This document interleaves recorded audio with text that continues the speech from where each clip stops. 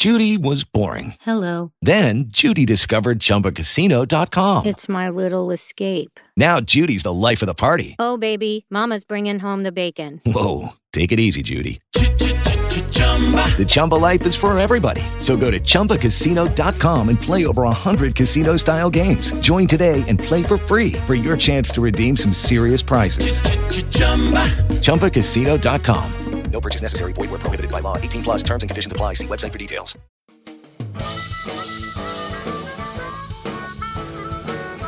This is IAQ Radio, Indoor Air Quality Radio, the voice of the indoor air quality industry, with your hosts, Radio Joe Hughes and the Z-Man, Cliff Zlotnick. And now, Radio Joe Hughes.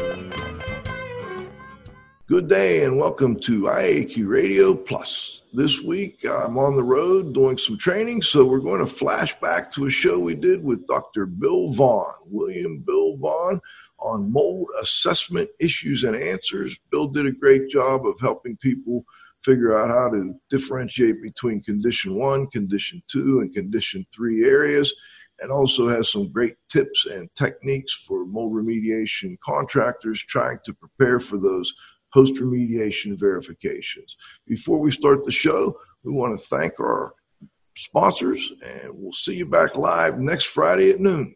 IAQ Radio Platinum sponsor is John Don Products, where restoration and abatement contractors shop. Visit them at jondon.com. That's JONDON.com. I also want to thank our gold sponsors, Particles Plus, Healthy Indoors Magazine, Gray Wolf Sensing Solutions, and AEML Inc. Laboratory. And of course, our association sponsors, the Indoor Air Quality Association and the Restoration Industry Association. We've got Dr. Bill Vaughan. Dr. Vaughan is president and principal scientist for Nauset Environmental Services on Cape Cod, Massachusetts. Nauset provides IAQ consulting to residential and commercial clients throughout southern New England. Dr. Vaughan has worked in the area of air quality investigations since the late 1960s, with a focus on IAQ issues for the last 15 to 20 years. He and his staff have carried out investigations at over 3,000 locations in New England since starting the company. Hello, Dr. Vaughan. Do we have you on the line? I am present and glad to be with you. It's great to have you. I didn't mention you've got a degree in biophysics from the University of Illinois. That's your PhD. And you got a long history in air quality issues, both outdoor and indoor air quality. When did you first become focused on indoor environments as opposed to the greater outdoor environment? I got involved with that in the late 80s, early 90s, as we phased into doing indoor air quality because we had been measuring vapors in the soil at spill sites, and then we realized that we could make measurements in the indoor environment at lower levels than the industrial hygienists because their techniques were not as sensitive as needed for the residences. And so you started doing, I guess, in the 80s, in the late 80s, early 90s. What was your experience with mold work? Was it done kind of just as an afterthought, or was there more thought put into it than maybe I realized? Well, it's a little hard to say going back that far into the deep memory. We did get calls about mold growth, etc. One that I'm reminded of is a 12-story building around Christmas time many years ago in the early 90s that had a water leak, frozen pipe up on the 12th floor, and it trickled down through this building. And there was mold all over the place, and some of it was multicolored, yellow and green and gray and black. And when we got the lab results back, they were almost all the same mold, Aspergillus and Penicillium, that is common for growing indoors, but it took its color from its environment and its diet. So that was an interesting insight, but it was an amazing project. Did you use sort of like asbestos containment techniques on that one, or did you do something else? Well, we were just involved with the investigation, and then some of the folks who did do asbestos work came in to do the cleanup, but we were just there to characterize what was going on. And it was a early time in the mold world, and so things weren't nearly as sophisticated and as they are now. But basically branched off from the asbestos world. And were you doing culturable samples at that time then, I guess? Yeah, it was mostly culturable at that time. We had what was called, oh my goodness, a BIOS detector, I think it was, which was a handheld spinning fan that blew the air samples against a little Petri dish collection. And then you sent it off to the lab. And it got us viable readings. And I didn't get into the non-viable until later into the 70s, mid-70s and later 70s. I mean, later mid-90s and later 90s. Okay. I was thrown for a minute there. I'm glad you corrected that. Now, how about Nauset Environmental? Where, for listeners, I know, where are you located? How many people do you have out in the field?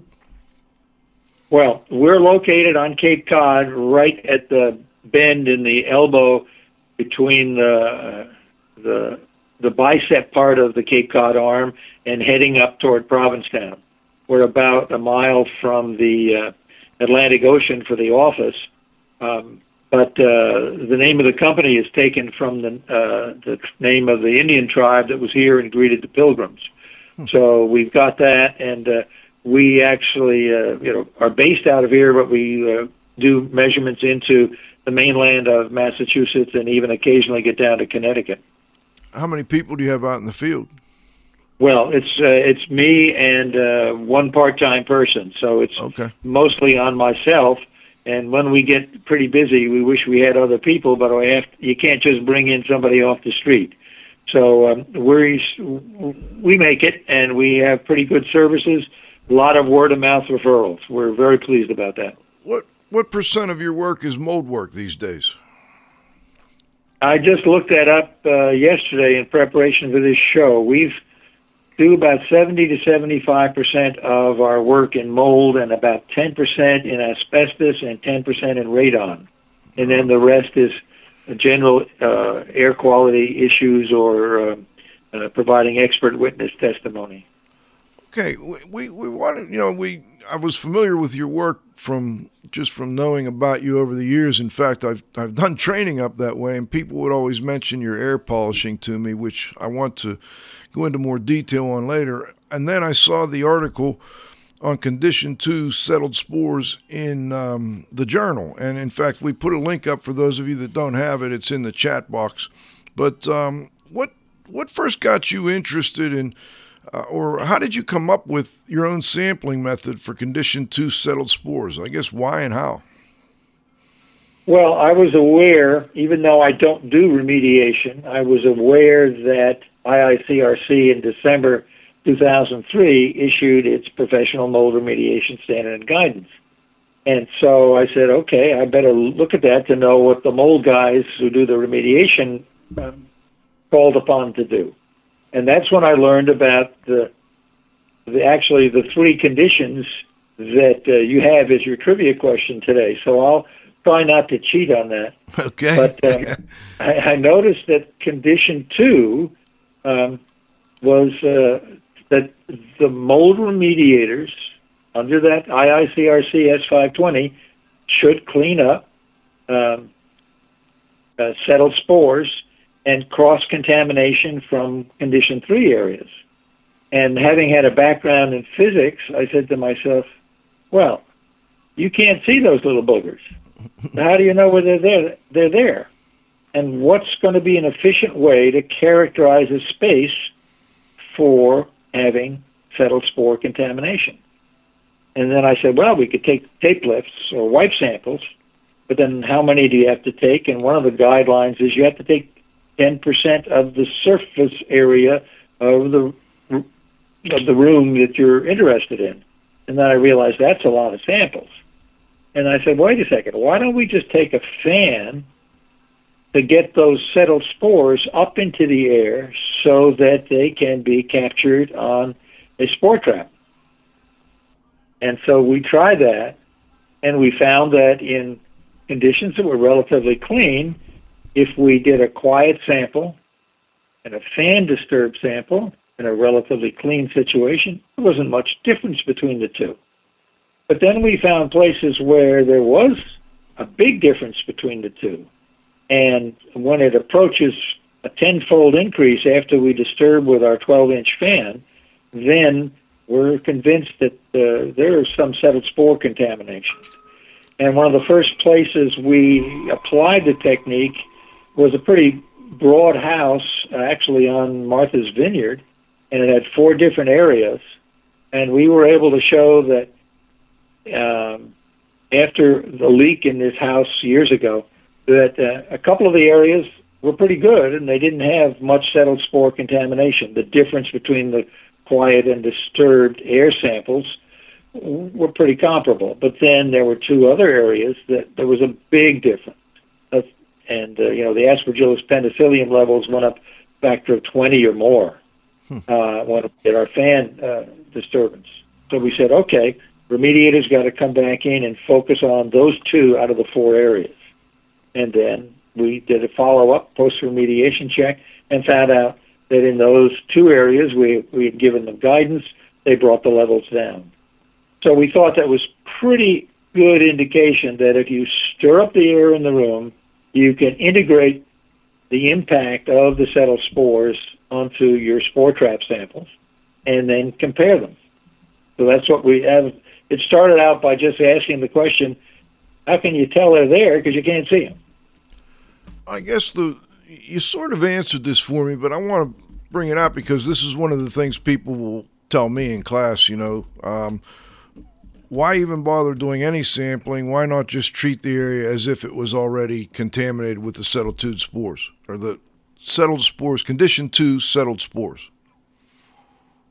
Well, that's a good question, but it depends on your budget and other things. We help decide where the remediation effort should be focused. And if it's an obvious area, we see whether or not the remediation area effort has been effective. So if you go, this house I mentioned in spring on Martha's Vineyard had quite a few rooms, and we scattered our sampling across 4 locations, and we found out that 2 of them needed to have additional effort. And so, it helps you focus instead of just going around, you make the job bigger. You've got to, if you go and assume that everything has settled spore contamination, you're going to go throughout the whole house, and the budget won't take it. The insurance limits are going to run out. So we help focus in on the areas that really need attention and define the conditions in advance, provide the guidance based on S520 for what should be done, and then if we're requested, we come back in for post-remediation verification. I'm curious, how often do you get requested to come back in? Very often.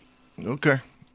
Very often. Out here on the Cape, the mold remediation companies also refer folks to us because they follow the S520 guidance that the remediator really should be independent of the investigator who sets up the scope of work and be independent of the environmental professional who checks on the work. There are folks out here who don't follow that, but we're most active with the folks who recognize S520 as valid guidance and follow it. Let's talk a little in a little more detail about the method itself. So we're using a fan. What size fan? What speed fan? How do you deal with that? Well, initially, when we didn't quite know what we were doing, we started to, I remember a basement situation where we were trying to check and see whether it was cleaned up enough. And we came in with a small leaf blower. And place was, white glove clean and everything else. And we went in once and said, no, it's got elevated spores, especially Stachybotrys. Got to do it again.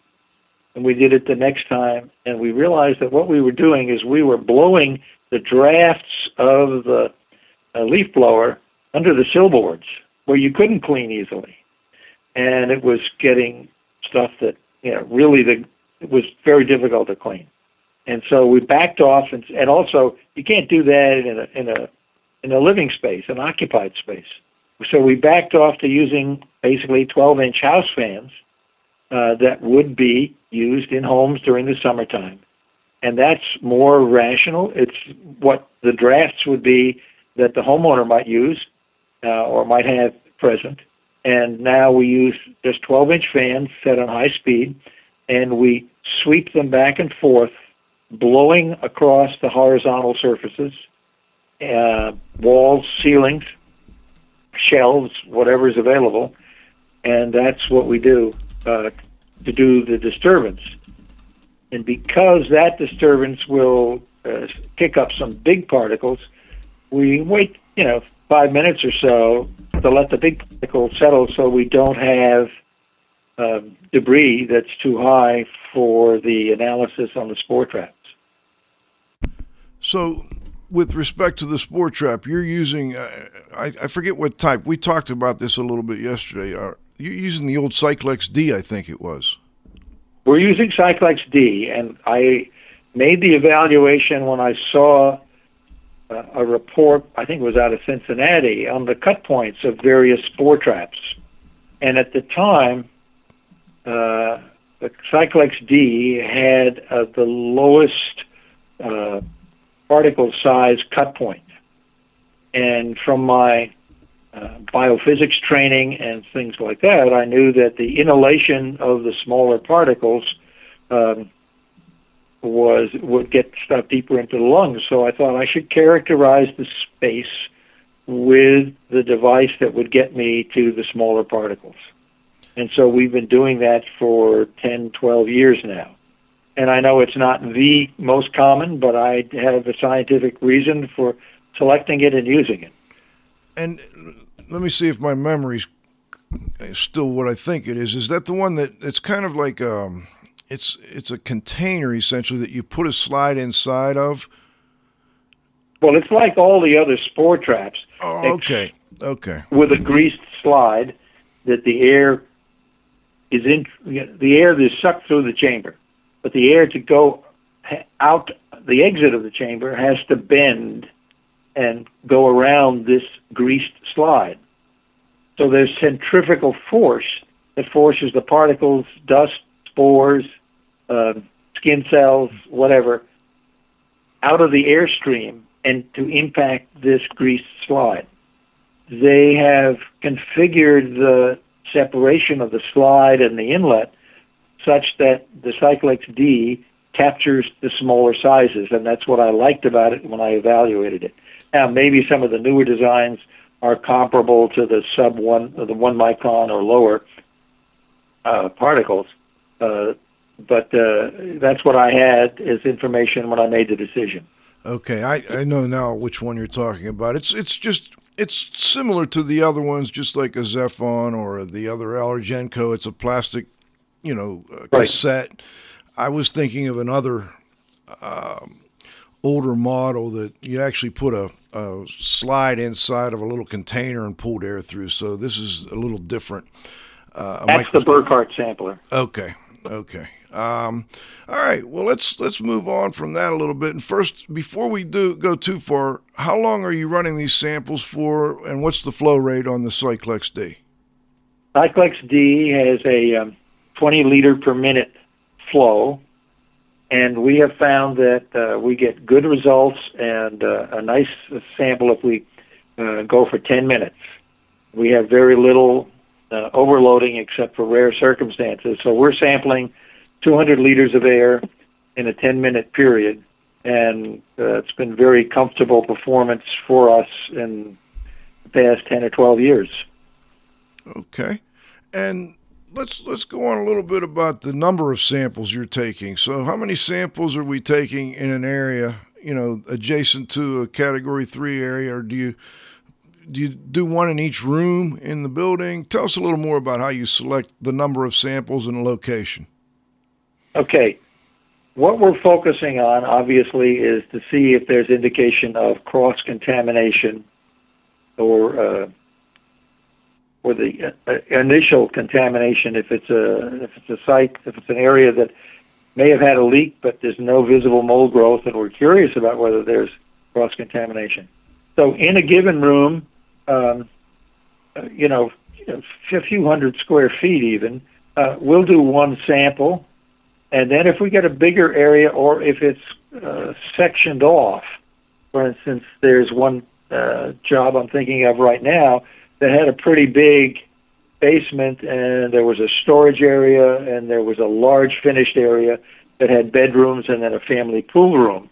So we actually did paired sampling in each of those three general areas because they were representative of different finishes and different impact from the moisture.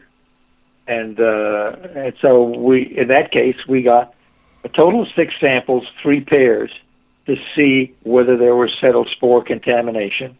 And in those cases, it turned out that we had major settled spore contamination in the finished areas that had been gutted to the studs and sillboards.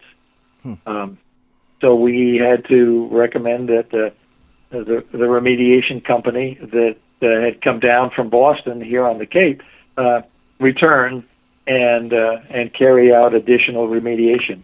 They were satisfied with their work. We came in and did our paired sampling and said, no, you've left residual settled spore contamination. So this was on a clearance for a project?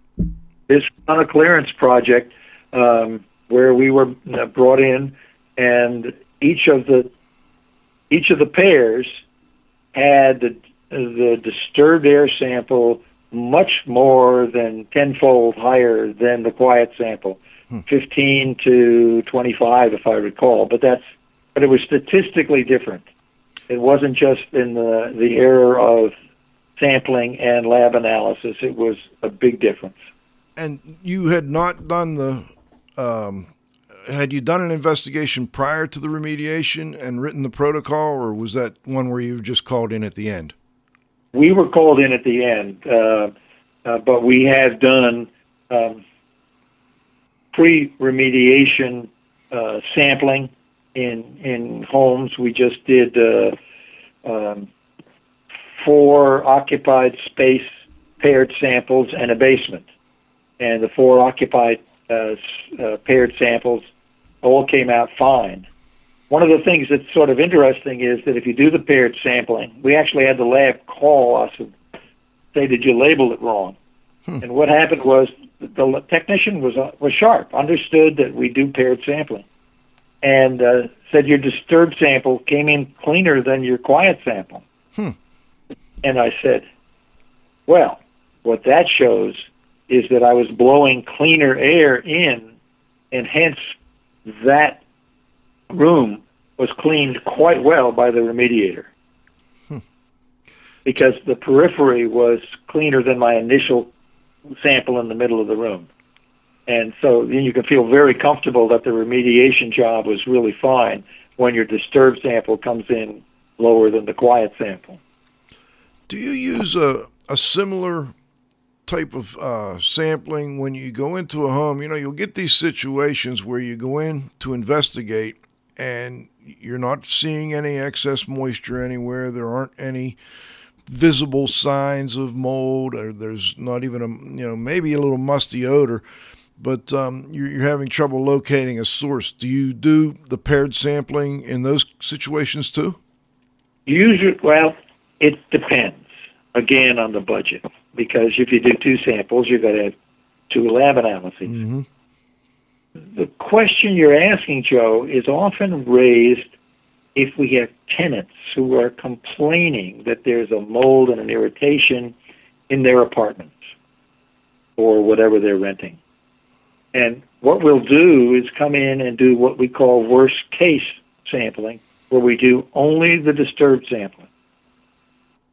And that way we can see, what the most stirred up levels of spores are in the inhalable environment. And frankly, our experience has been that about 95% of the time we have complaints about mold in a space that isn't damp and doesn't have indications of the recent leaks and doesn't have moldy odors, that it comes out that the disturbed sample is like what a quiet sample would be in a clean space. So that often you're getting, that's pretty interesting, that you're finding oftentimes the complaints are probably something else, not mold? Yeah, maybe it's psychological, maybe it's disgruntlement with the landlord. You never know. I mean, we always accept that these tenant complaints have credibility, and we will investigate with a moisture meter and relative humidity, and we will go all around, and then we'll say, okay, now where do you think you feel the most irritation? And then we will do worst case sampling, disturbed sampling in that particular area they highlight. But we don't dismiss it. But I'm telling you that maybe 90+% of the time we have a mold complaint from a tenant. Our worst case sampling shows no elevated spore levels. All right, I've got one more question before we break for halftime here. What about mechanical systems and duct work?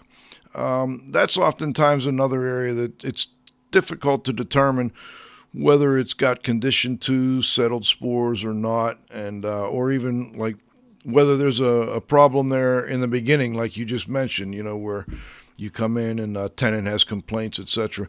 Do you have any specific ways that are different ways from the standard ways people evaluate those? Anything different with respect to HVAC systems?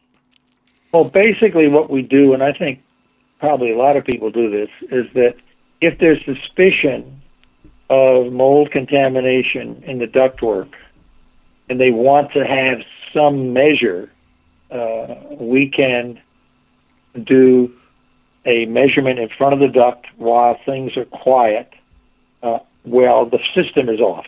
Mm-hmm. Fan is off, in essence.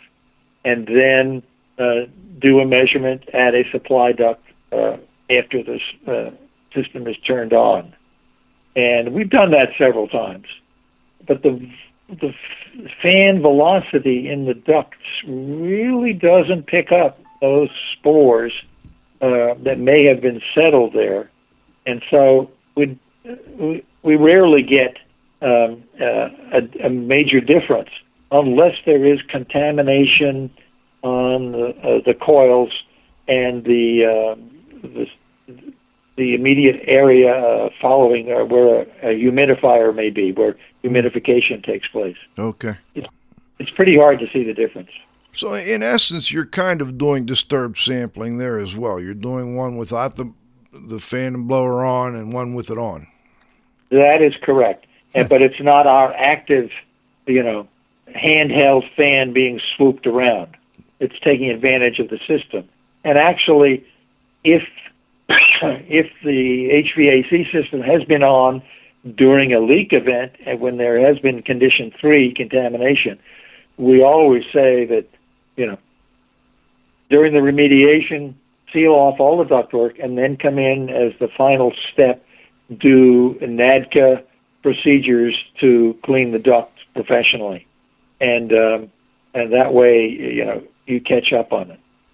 Okay. When we come back, I'd like to go into a little more about what your clearance criteria is on a mold remediation project. But before we do that, we'll be back in about 90 seconds with Dr. Bill Vaughan. We're talking about mold remediation and assessment issues, and we've got to thank our sponsors before we continue.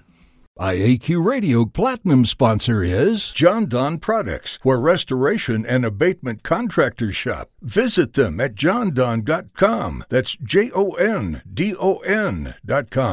Gold sponsors are Particles Plus engineers and manufacturers of feature-rich particle counters and air quality monitoring instrumentation. Learn more at particlesplus.com. Count on us. Healthy Indoors Magazine, a free online digital magazine for industry professionals and consumers. Subscriptions available at healthyindoors.com. And AEML Laboratories, free FedEx shipping, great pricing, same-day results, and never a rush fee. Learn more at AEMLinc.com. Gray Wolf Sensing Solutions, who use advanced sensor software technology and embedded computers to provide superior environmental test instrumentation. Visit them at wolfsense.com. Association sponsors are the Indoor Air Quality Association, a multidisciplinary organization dedicated to promoting the exchange of indoor environmental information through education and research. Learn more at IAQA.org.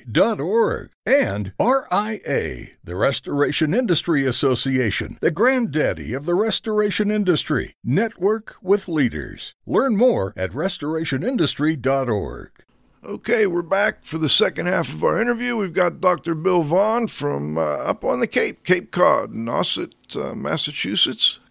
Dr. Vaughan, we were talking about a little bit about clearance, and I'm curious, what type of clearance criteria do you require on a mold remediation project your company is doing the post-remediation verification on? Well, we have struggled with this, and I've attended several of the IAQA annual meetings and had presentations by folks who have done, hundreds and hundreds of samples, and they have categorized things as to whether or not there is a problem home, a medical condition, a complaint. And I've looked at the literature that's out there, and I'm always looking for more reports and more data. But the pattern that I saw said that complaints, health complaints or irritation complaints, seemed to increase as people recorded these comparisons of spore trap samples to the complaints. That in the 1,000 to 2,000 spores per cubic meter, primarily Aspergillus penicillium, but you could use total spores as well. In the range of 1,000 to 2,000, as you went above that, you had more complaints. As you went below that range, you had fewer complaints. And so, based on that information, and we put it up on our website, we've decided that our clearance criteria, our goal should be 1,000 spores per cubic meter of Aspergillus penicillium, because those are the primary indoor molds that grow in response to moisture. And that's our focus. And we also consider the fact that some people are more sensitive and sensitized. And so, and I've talked with an allergist down in Connecticut, and he says, well, I've got patients who are sensitive to below the near 500 and lower. So if we know that an occupant is sensitized, we will then use the 500 spores per cubic meter as the clearance criteria for that house.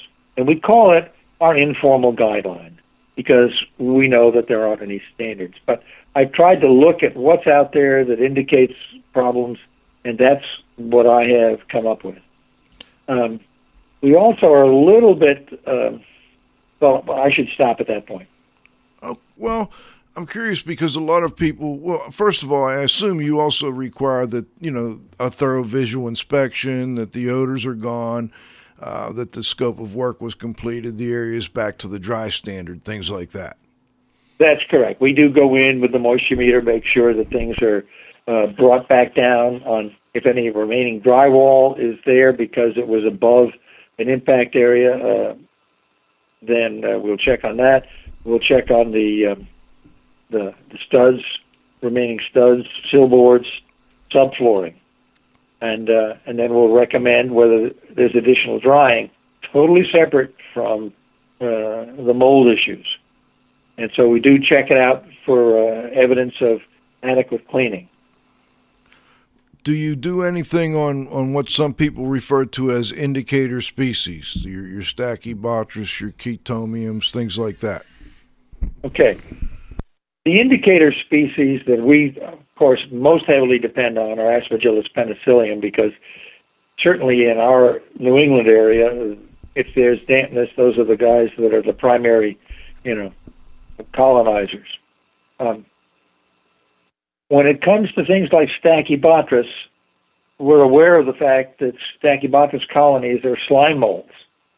And so that if you've got an ongoing leak and recently discovered a leak, you probably aren't going to get any Stachybotrys in the air, because the surface tension of the water will hold the spores in place.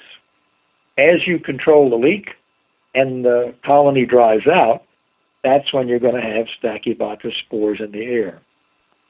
And I think we have a little bit of an interesting experience over the years. Several years ago, when I took an outdoor control sample, I got 2 Stachy spores in the outdoor air. And it's around outdoors, so why shouldn't I get it occasionally? Mm-hmm. And that convinced me that, a couple of Stachy spores aren't necessarily a problem.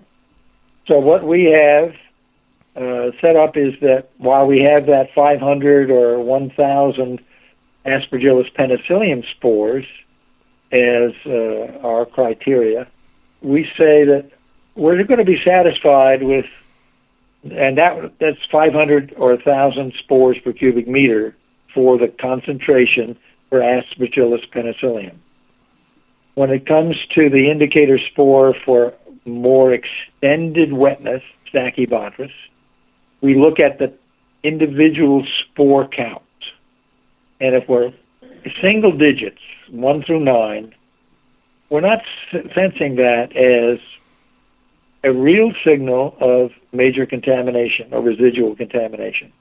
And usually the remediators out here who follow our air polishing protocol that we'll get into, they bring down any initial Stachybotrys spore levels well down to either non-detect or only 1 or 2 spore counts, absolute spore counts. Now, we did have a situation several years ago where there was a condominium that had spore counts for Stachybotrys above 500 and above 1,000. Whoa! So that we knew really needed to have a lot of attention. We were in on the baseline for that one. But we're not petrified, and we don't overreact to small absolute counts of Stachybotrys spores, because they're out there. And so we focus really more on the Aspergillus penicillium by concentration. But that's part of our criteria is to bring the Stachybotrys count down to single digits. And you mean single digits in the raw count, as some refer to it? Raw count. Okay. That's in the raw count. All right. Well, that's interesting. I'm glad we talked about that. I've got a project going right now that's very similar, actually, and I think our agreed upon levels on this particular project were very similar to what you're talking about. So it's interesting that we have a similar kind of take on that. Now, the other thing we really wanted to talk to you about, I think, is an excellent technique that you've been teaching for years and that you've been requiring, I think, people to use on your mold remediation projects. It's what you refer to as air polishing. And I think a lot of people out there are used to, using air filtration devices to try and help clean the air and, using them as what they call scrubbers. But you have a little different take on how you require air polishing. And I'd like you to describe that for our listeners, if you would. Sure. All of this is linked to the whole idea that mold remediators have really been ignoring condition 2 settled spores for years.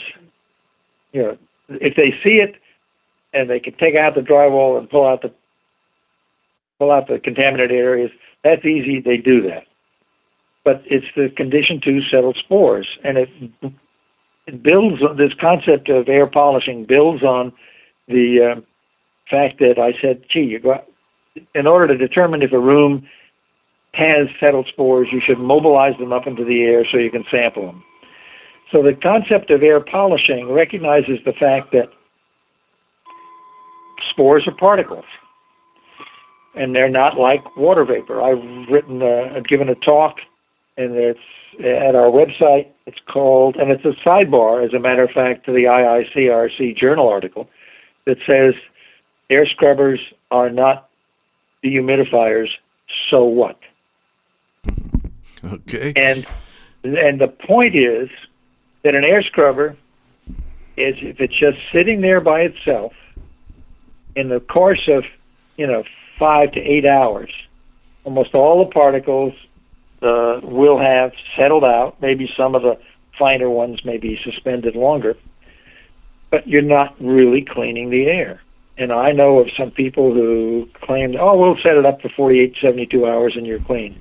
We ran into a situation just in the last month and a half where a remediator set an air scrubber on the second floor, told the people to open their closet doors and their drawers, and let the air scrubber on the second floor operate for 3 or 4 days, and it would clean up the house. I'm sorry. It wouldn't be effective after the first couple of hours.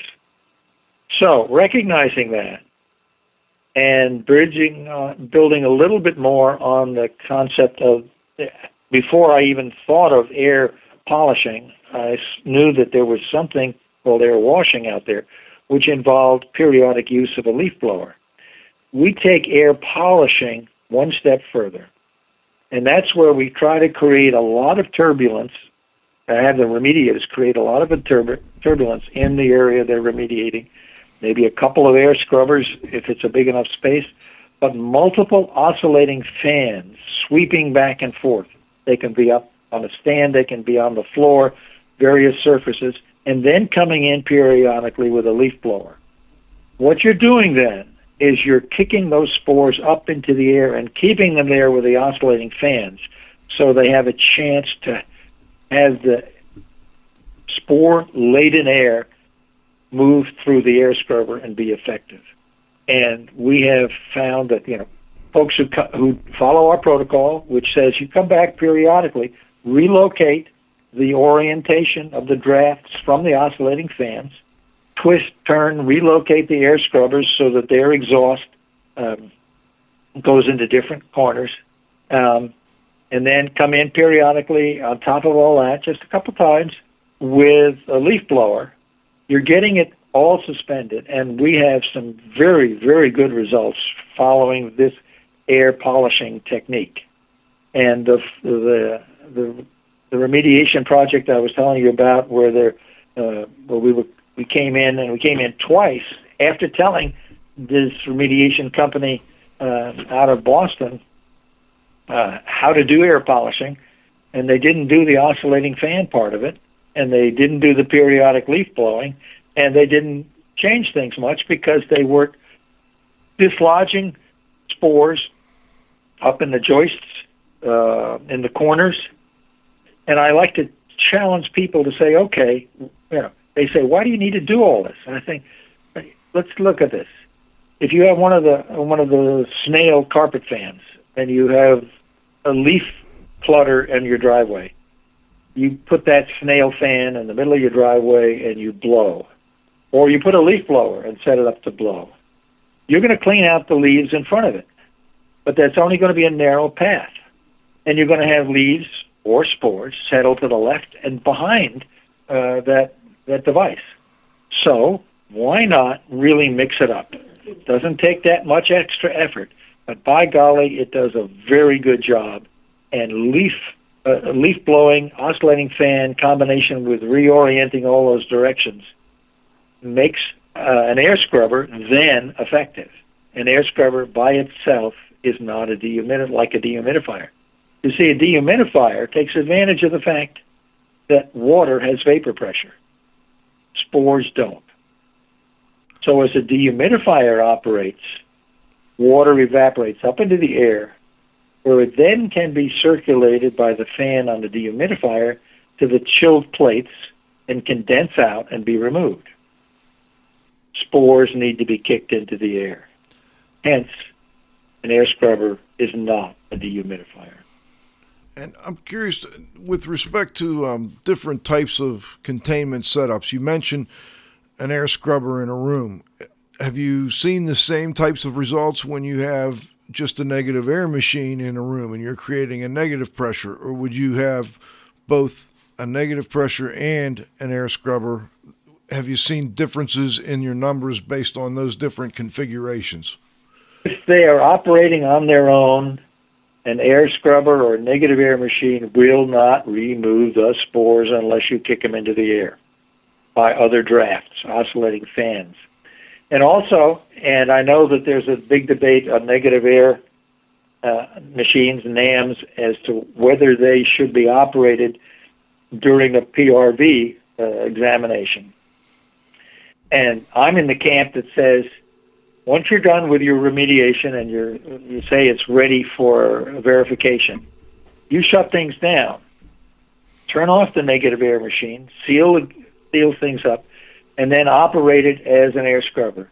Because then you've got that space under the pressure conditions that are going to be extant when you have people come in when the containment is removed. If you are asking me to come in to do post-remediation verification with a negative air machine on, one thing is that's not typical of the occupied space when you're done. The other thing is that you're drawing air in from cavities and spaces that you were not contracted to clean. Mm-hmm. So you're complicating the verification process. So I say turn off the negative air machines and then mobilize that device as an air scrubber, combining oscillating fans and leaf blower, mixing them up as often as you can. And then you take your samples with those still running, or do you shut them down prior to the final sampling? They should be shut down several hours, perhaps 8 to 12 hours beforehand, because we want it, again, to be representative of what supposedly the occupied space will be once you remove the containment. Okay. Well, that's interesting. I'm glad we got a chance to go into some more detail on on how you recommend people perform mold remediation projects and assessment of mold remediation projects. I'm wondering if you have any other tips for mold remediation contractors or consultants, either one, with respect to either assessment or remediation of indoor environments. Well, I think the key thing, and it's part of what I brought to the thought processes here, is that you've got to think about the physics, the biology of what's going on. And the physics says for remediation and air scrubbers, you've got to realize the physics says that particles don't go into the air on their own. Water, because it has vapor pressure, does. So you can dry, but you can't clean particles out of the air by the longer operation of a device.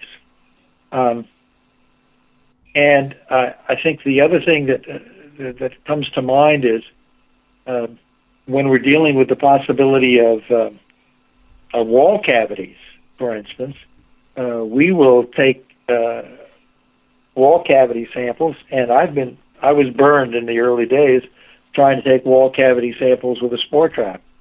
And I decided at that time that, wait a second, that debris is just messing me up all the time. And there are all sorts of little gimmicks you can have to try to reduce the debris reading on the spore trap.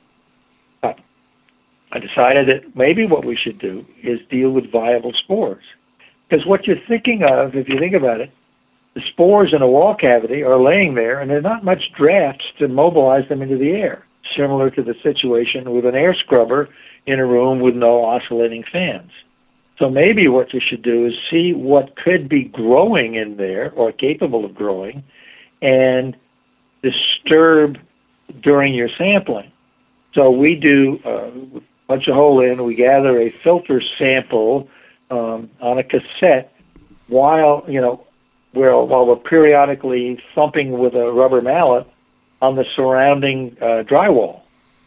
And then we're mobilizing the spores that may be viable and checking them by culturing what's caught on the filter. And we found that's a reasonably good indication of things. The biggest problem is which stud bay do you select, and we usually use moisture meter readings to do that. But that's, again, recognizing the fact that spores in a wall aren't going to get out unless you're ripping that wall apart. So they're going to lay there. But if there's contamination that could grow and increase, maybe you want to characterize that, and then that's when we disturb the wall cavity, take the filter sample, culture it, and see if viable spores are in excess compared to a dry control spot. And with respect to the sampling in the wall cavity, are you using like an asbestos cassette, an MCE, what is it, 0.8 pore size cassette? Yeah, we use actually a polycarbonate filter with a 0.4 pore size. Okay. And then that's washed, and we tell them to analyze it as an air sample. We've taken 100 liters of air. So report the results in colony-forming units per cubic meter. What's comparable to what a spore trap might be in a room. I'm curious, I know that for a while now you've been working on the what was the IAQA IESO residential mold standard, and I left my notes with the full name. Maybe you can help me with that. And that is now an ASHRAE standard, as I understand it, or has been moved over to ASHRAE. Can you tell listeners how that's coming along? Well, we've been working on it for a hell of a long time. Coming up on almost 8 years since the first meeting. And the goal is to create, and this is its sort of formal name, it may change by the time things get all wrapped up, the initial residential mold assessment standard, IRMAS. And the idea was to give folks guidance about all the things you got to look for and evaluate when you come in to a home. A lot of folks are kind of coming into this world without much experience physically, biologically, about what's going on. What's the role of moisture? How do microorganisms respond to moisture? Where do you look, etc. And so we've got guidance for people to come in and do that initial assessment. Where it is it's been stalled for 7 or 8 months now in this transition where there's been the merger with IAQA and ASHRAE. And now our effort is under the ASHRAE standard group, and they have different and a little bit more stringent requirements for wording and for the standards that they had for their engineers. And so we're working through having to understand what is going to be acceptable now to ASHRAE, because it'll come out as an ASHRAE document, and still acceptable to us, the folks who've been on the writing group for this. I don't know when it's going to free up. We are supposed to have some meetings resume in May, and we'll see what comes out. It may not come out as a standard. It may come out more as a guidance document. But I feel it's really important to have people understand all the things you have to look for and to realize that some stuff may be cosmetic and not have any release of spores, and stuff, areas may have release of spores and have a health impact, and not have people going off half-cocked, and realizing, again, the independence of the person who does the assessment versus, and has the credentials to do that, versus the remediators. In our discussion today, obviously, at least I get the impression you're an advocate for taking samples on at least mold remediation projects and maybe on indoor air quality projects in general. I just got back from the Northeast Indoor Air Quality and Energy Conference, and they had a debate there between the people that felt sampling was appropriate on mold projects and other IAQ projects, and others that thought it was unnecessary. And it was a good give and take, and there was a lot of interesting comments, and I'm just curious. You appear to be an advocate for sampling. What would you say to those who advocate that we don't need to take samples on mold remediation projects, and that we are overdoing it, and that the money would be better spent, say, on doing more remediation or doing more to make sure the building's waterproofed? Okay, very good question, and I actually avoid a lot of sampling where I could take baseline samples. If there's moisture, if there's odor, if there's an indication of mold contamination, we will develop an SOP and a protocol for cleaning up the situation. If you see any mold growth, you don't need to sample. It has to be removed, physically removed under IICRC. Where we differ with people, or I guess our approach is it's scientifically based. We have to have a hypothesis that says our sampling will help answer a question if there is about elevated contamination in this area. And of course, condition 2 is something that you can't see. So if it's a potential condition 2 situation, then our hypothesis-driven sampling will be something like there is excessive settled spore contamination in this place, which needs to be addressed by air sampling. And then we take our samples to address that hypothesis. We don't just take samples. Okay, I think that's fair enough. And one other quick question, actually two before we go. Do you see any other hot topics on the horizon, indoor air quality topics for people to keep an eye on? Not really. There's a couple of things that come up periodically, but they haven't reached the hot button level. I think we should just keep attuned to what comes out of research that says, hey, maybe you ought to consider fiberglass fibers more. Maybe you ought to consider cellulose fibers from the blown-in insulation more. Keep track of that. Okay, fair enough. And before we go, Dr. Vaughan, before we go, we always like to say, give you the last word. Is there anything we missed or anything you'd like to add, you'd like to get listeners to hear? Well, I think the key thing is be open-minded, be aware of the physical and biological principles, and if you want to have a summary of some of them, look at our website because it's an educational location as well, nausetenvironmental.com, and you'll see pieces that I have written, that we have written, and examples of our reports and the air polishing protocols. All right. Well, thank you so much for joining us. It's been a real pleasure. I'm glad we got a chance to spend some time and talk and get a little detail put a little meat on the bones here with respect to condition 2 sampling and then air polishing. And I look forward to seeing you again in the near future. You bet. Next IAQA meeting in Vegas, I guess. You got it. I'll be there, and I'm sure you will too. Hopefully we'll run into each other before then.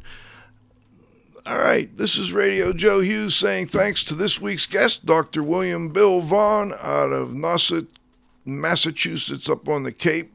Great show, very enjoyable, a lot of good detail on science. Thanks, of course, to my co-host, to my engineer, and, of course, our growing group of loyal listeners. Please come back next Friday at noon for the next broadcast of IAQ Radio. For IAQ Radio, I'm Spike Reel saying thanks for listening.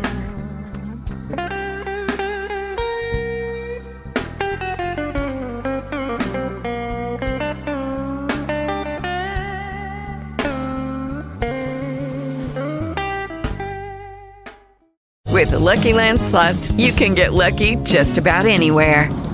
This is your captain speaking. We've got clear runway and the weather's fine, but we're just going to circle up here a while and get lucky. No, nothing like that. It's just these cash prizes add up quick. So I suggest you sit back, keep your tray table upright, and start getting lucky. Play for free at LuckyLandSlots.com. Are you feeling lucky? No purchase necessary. Void where prohibited by law. 18+ terms and conditions apply. See website for details.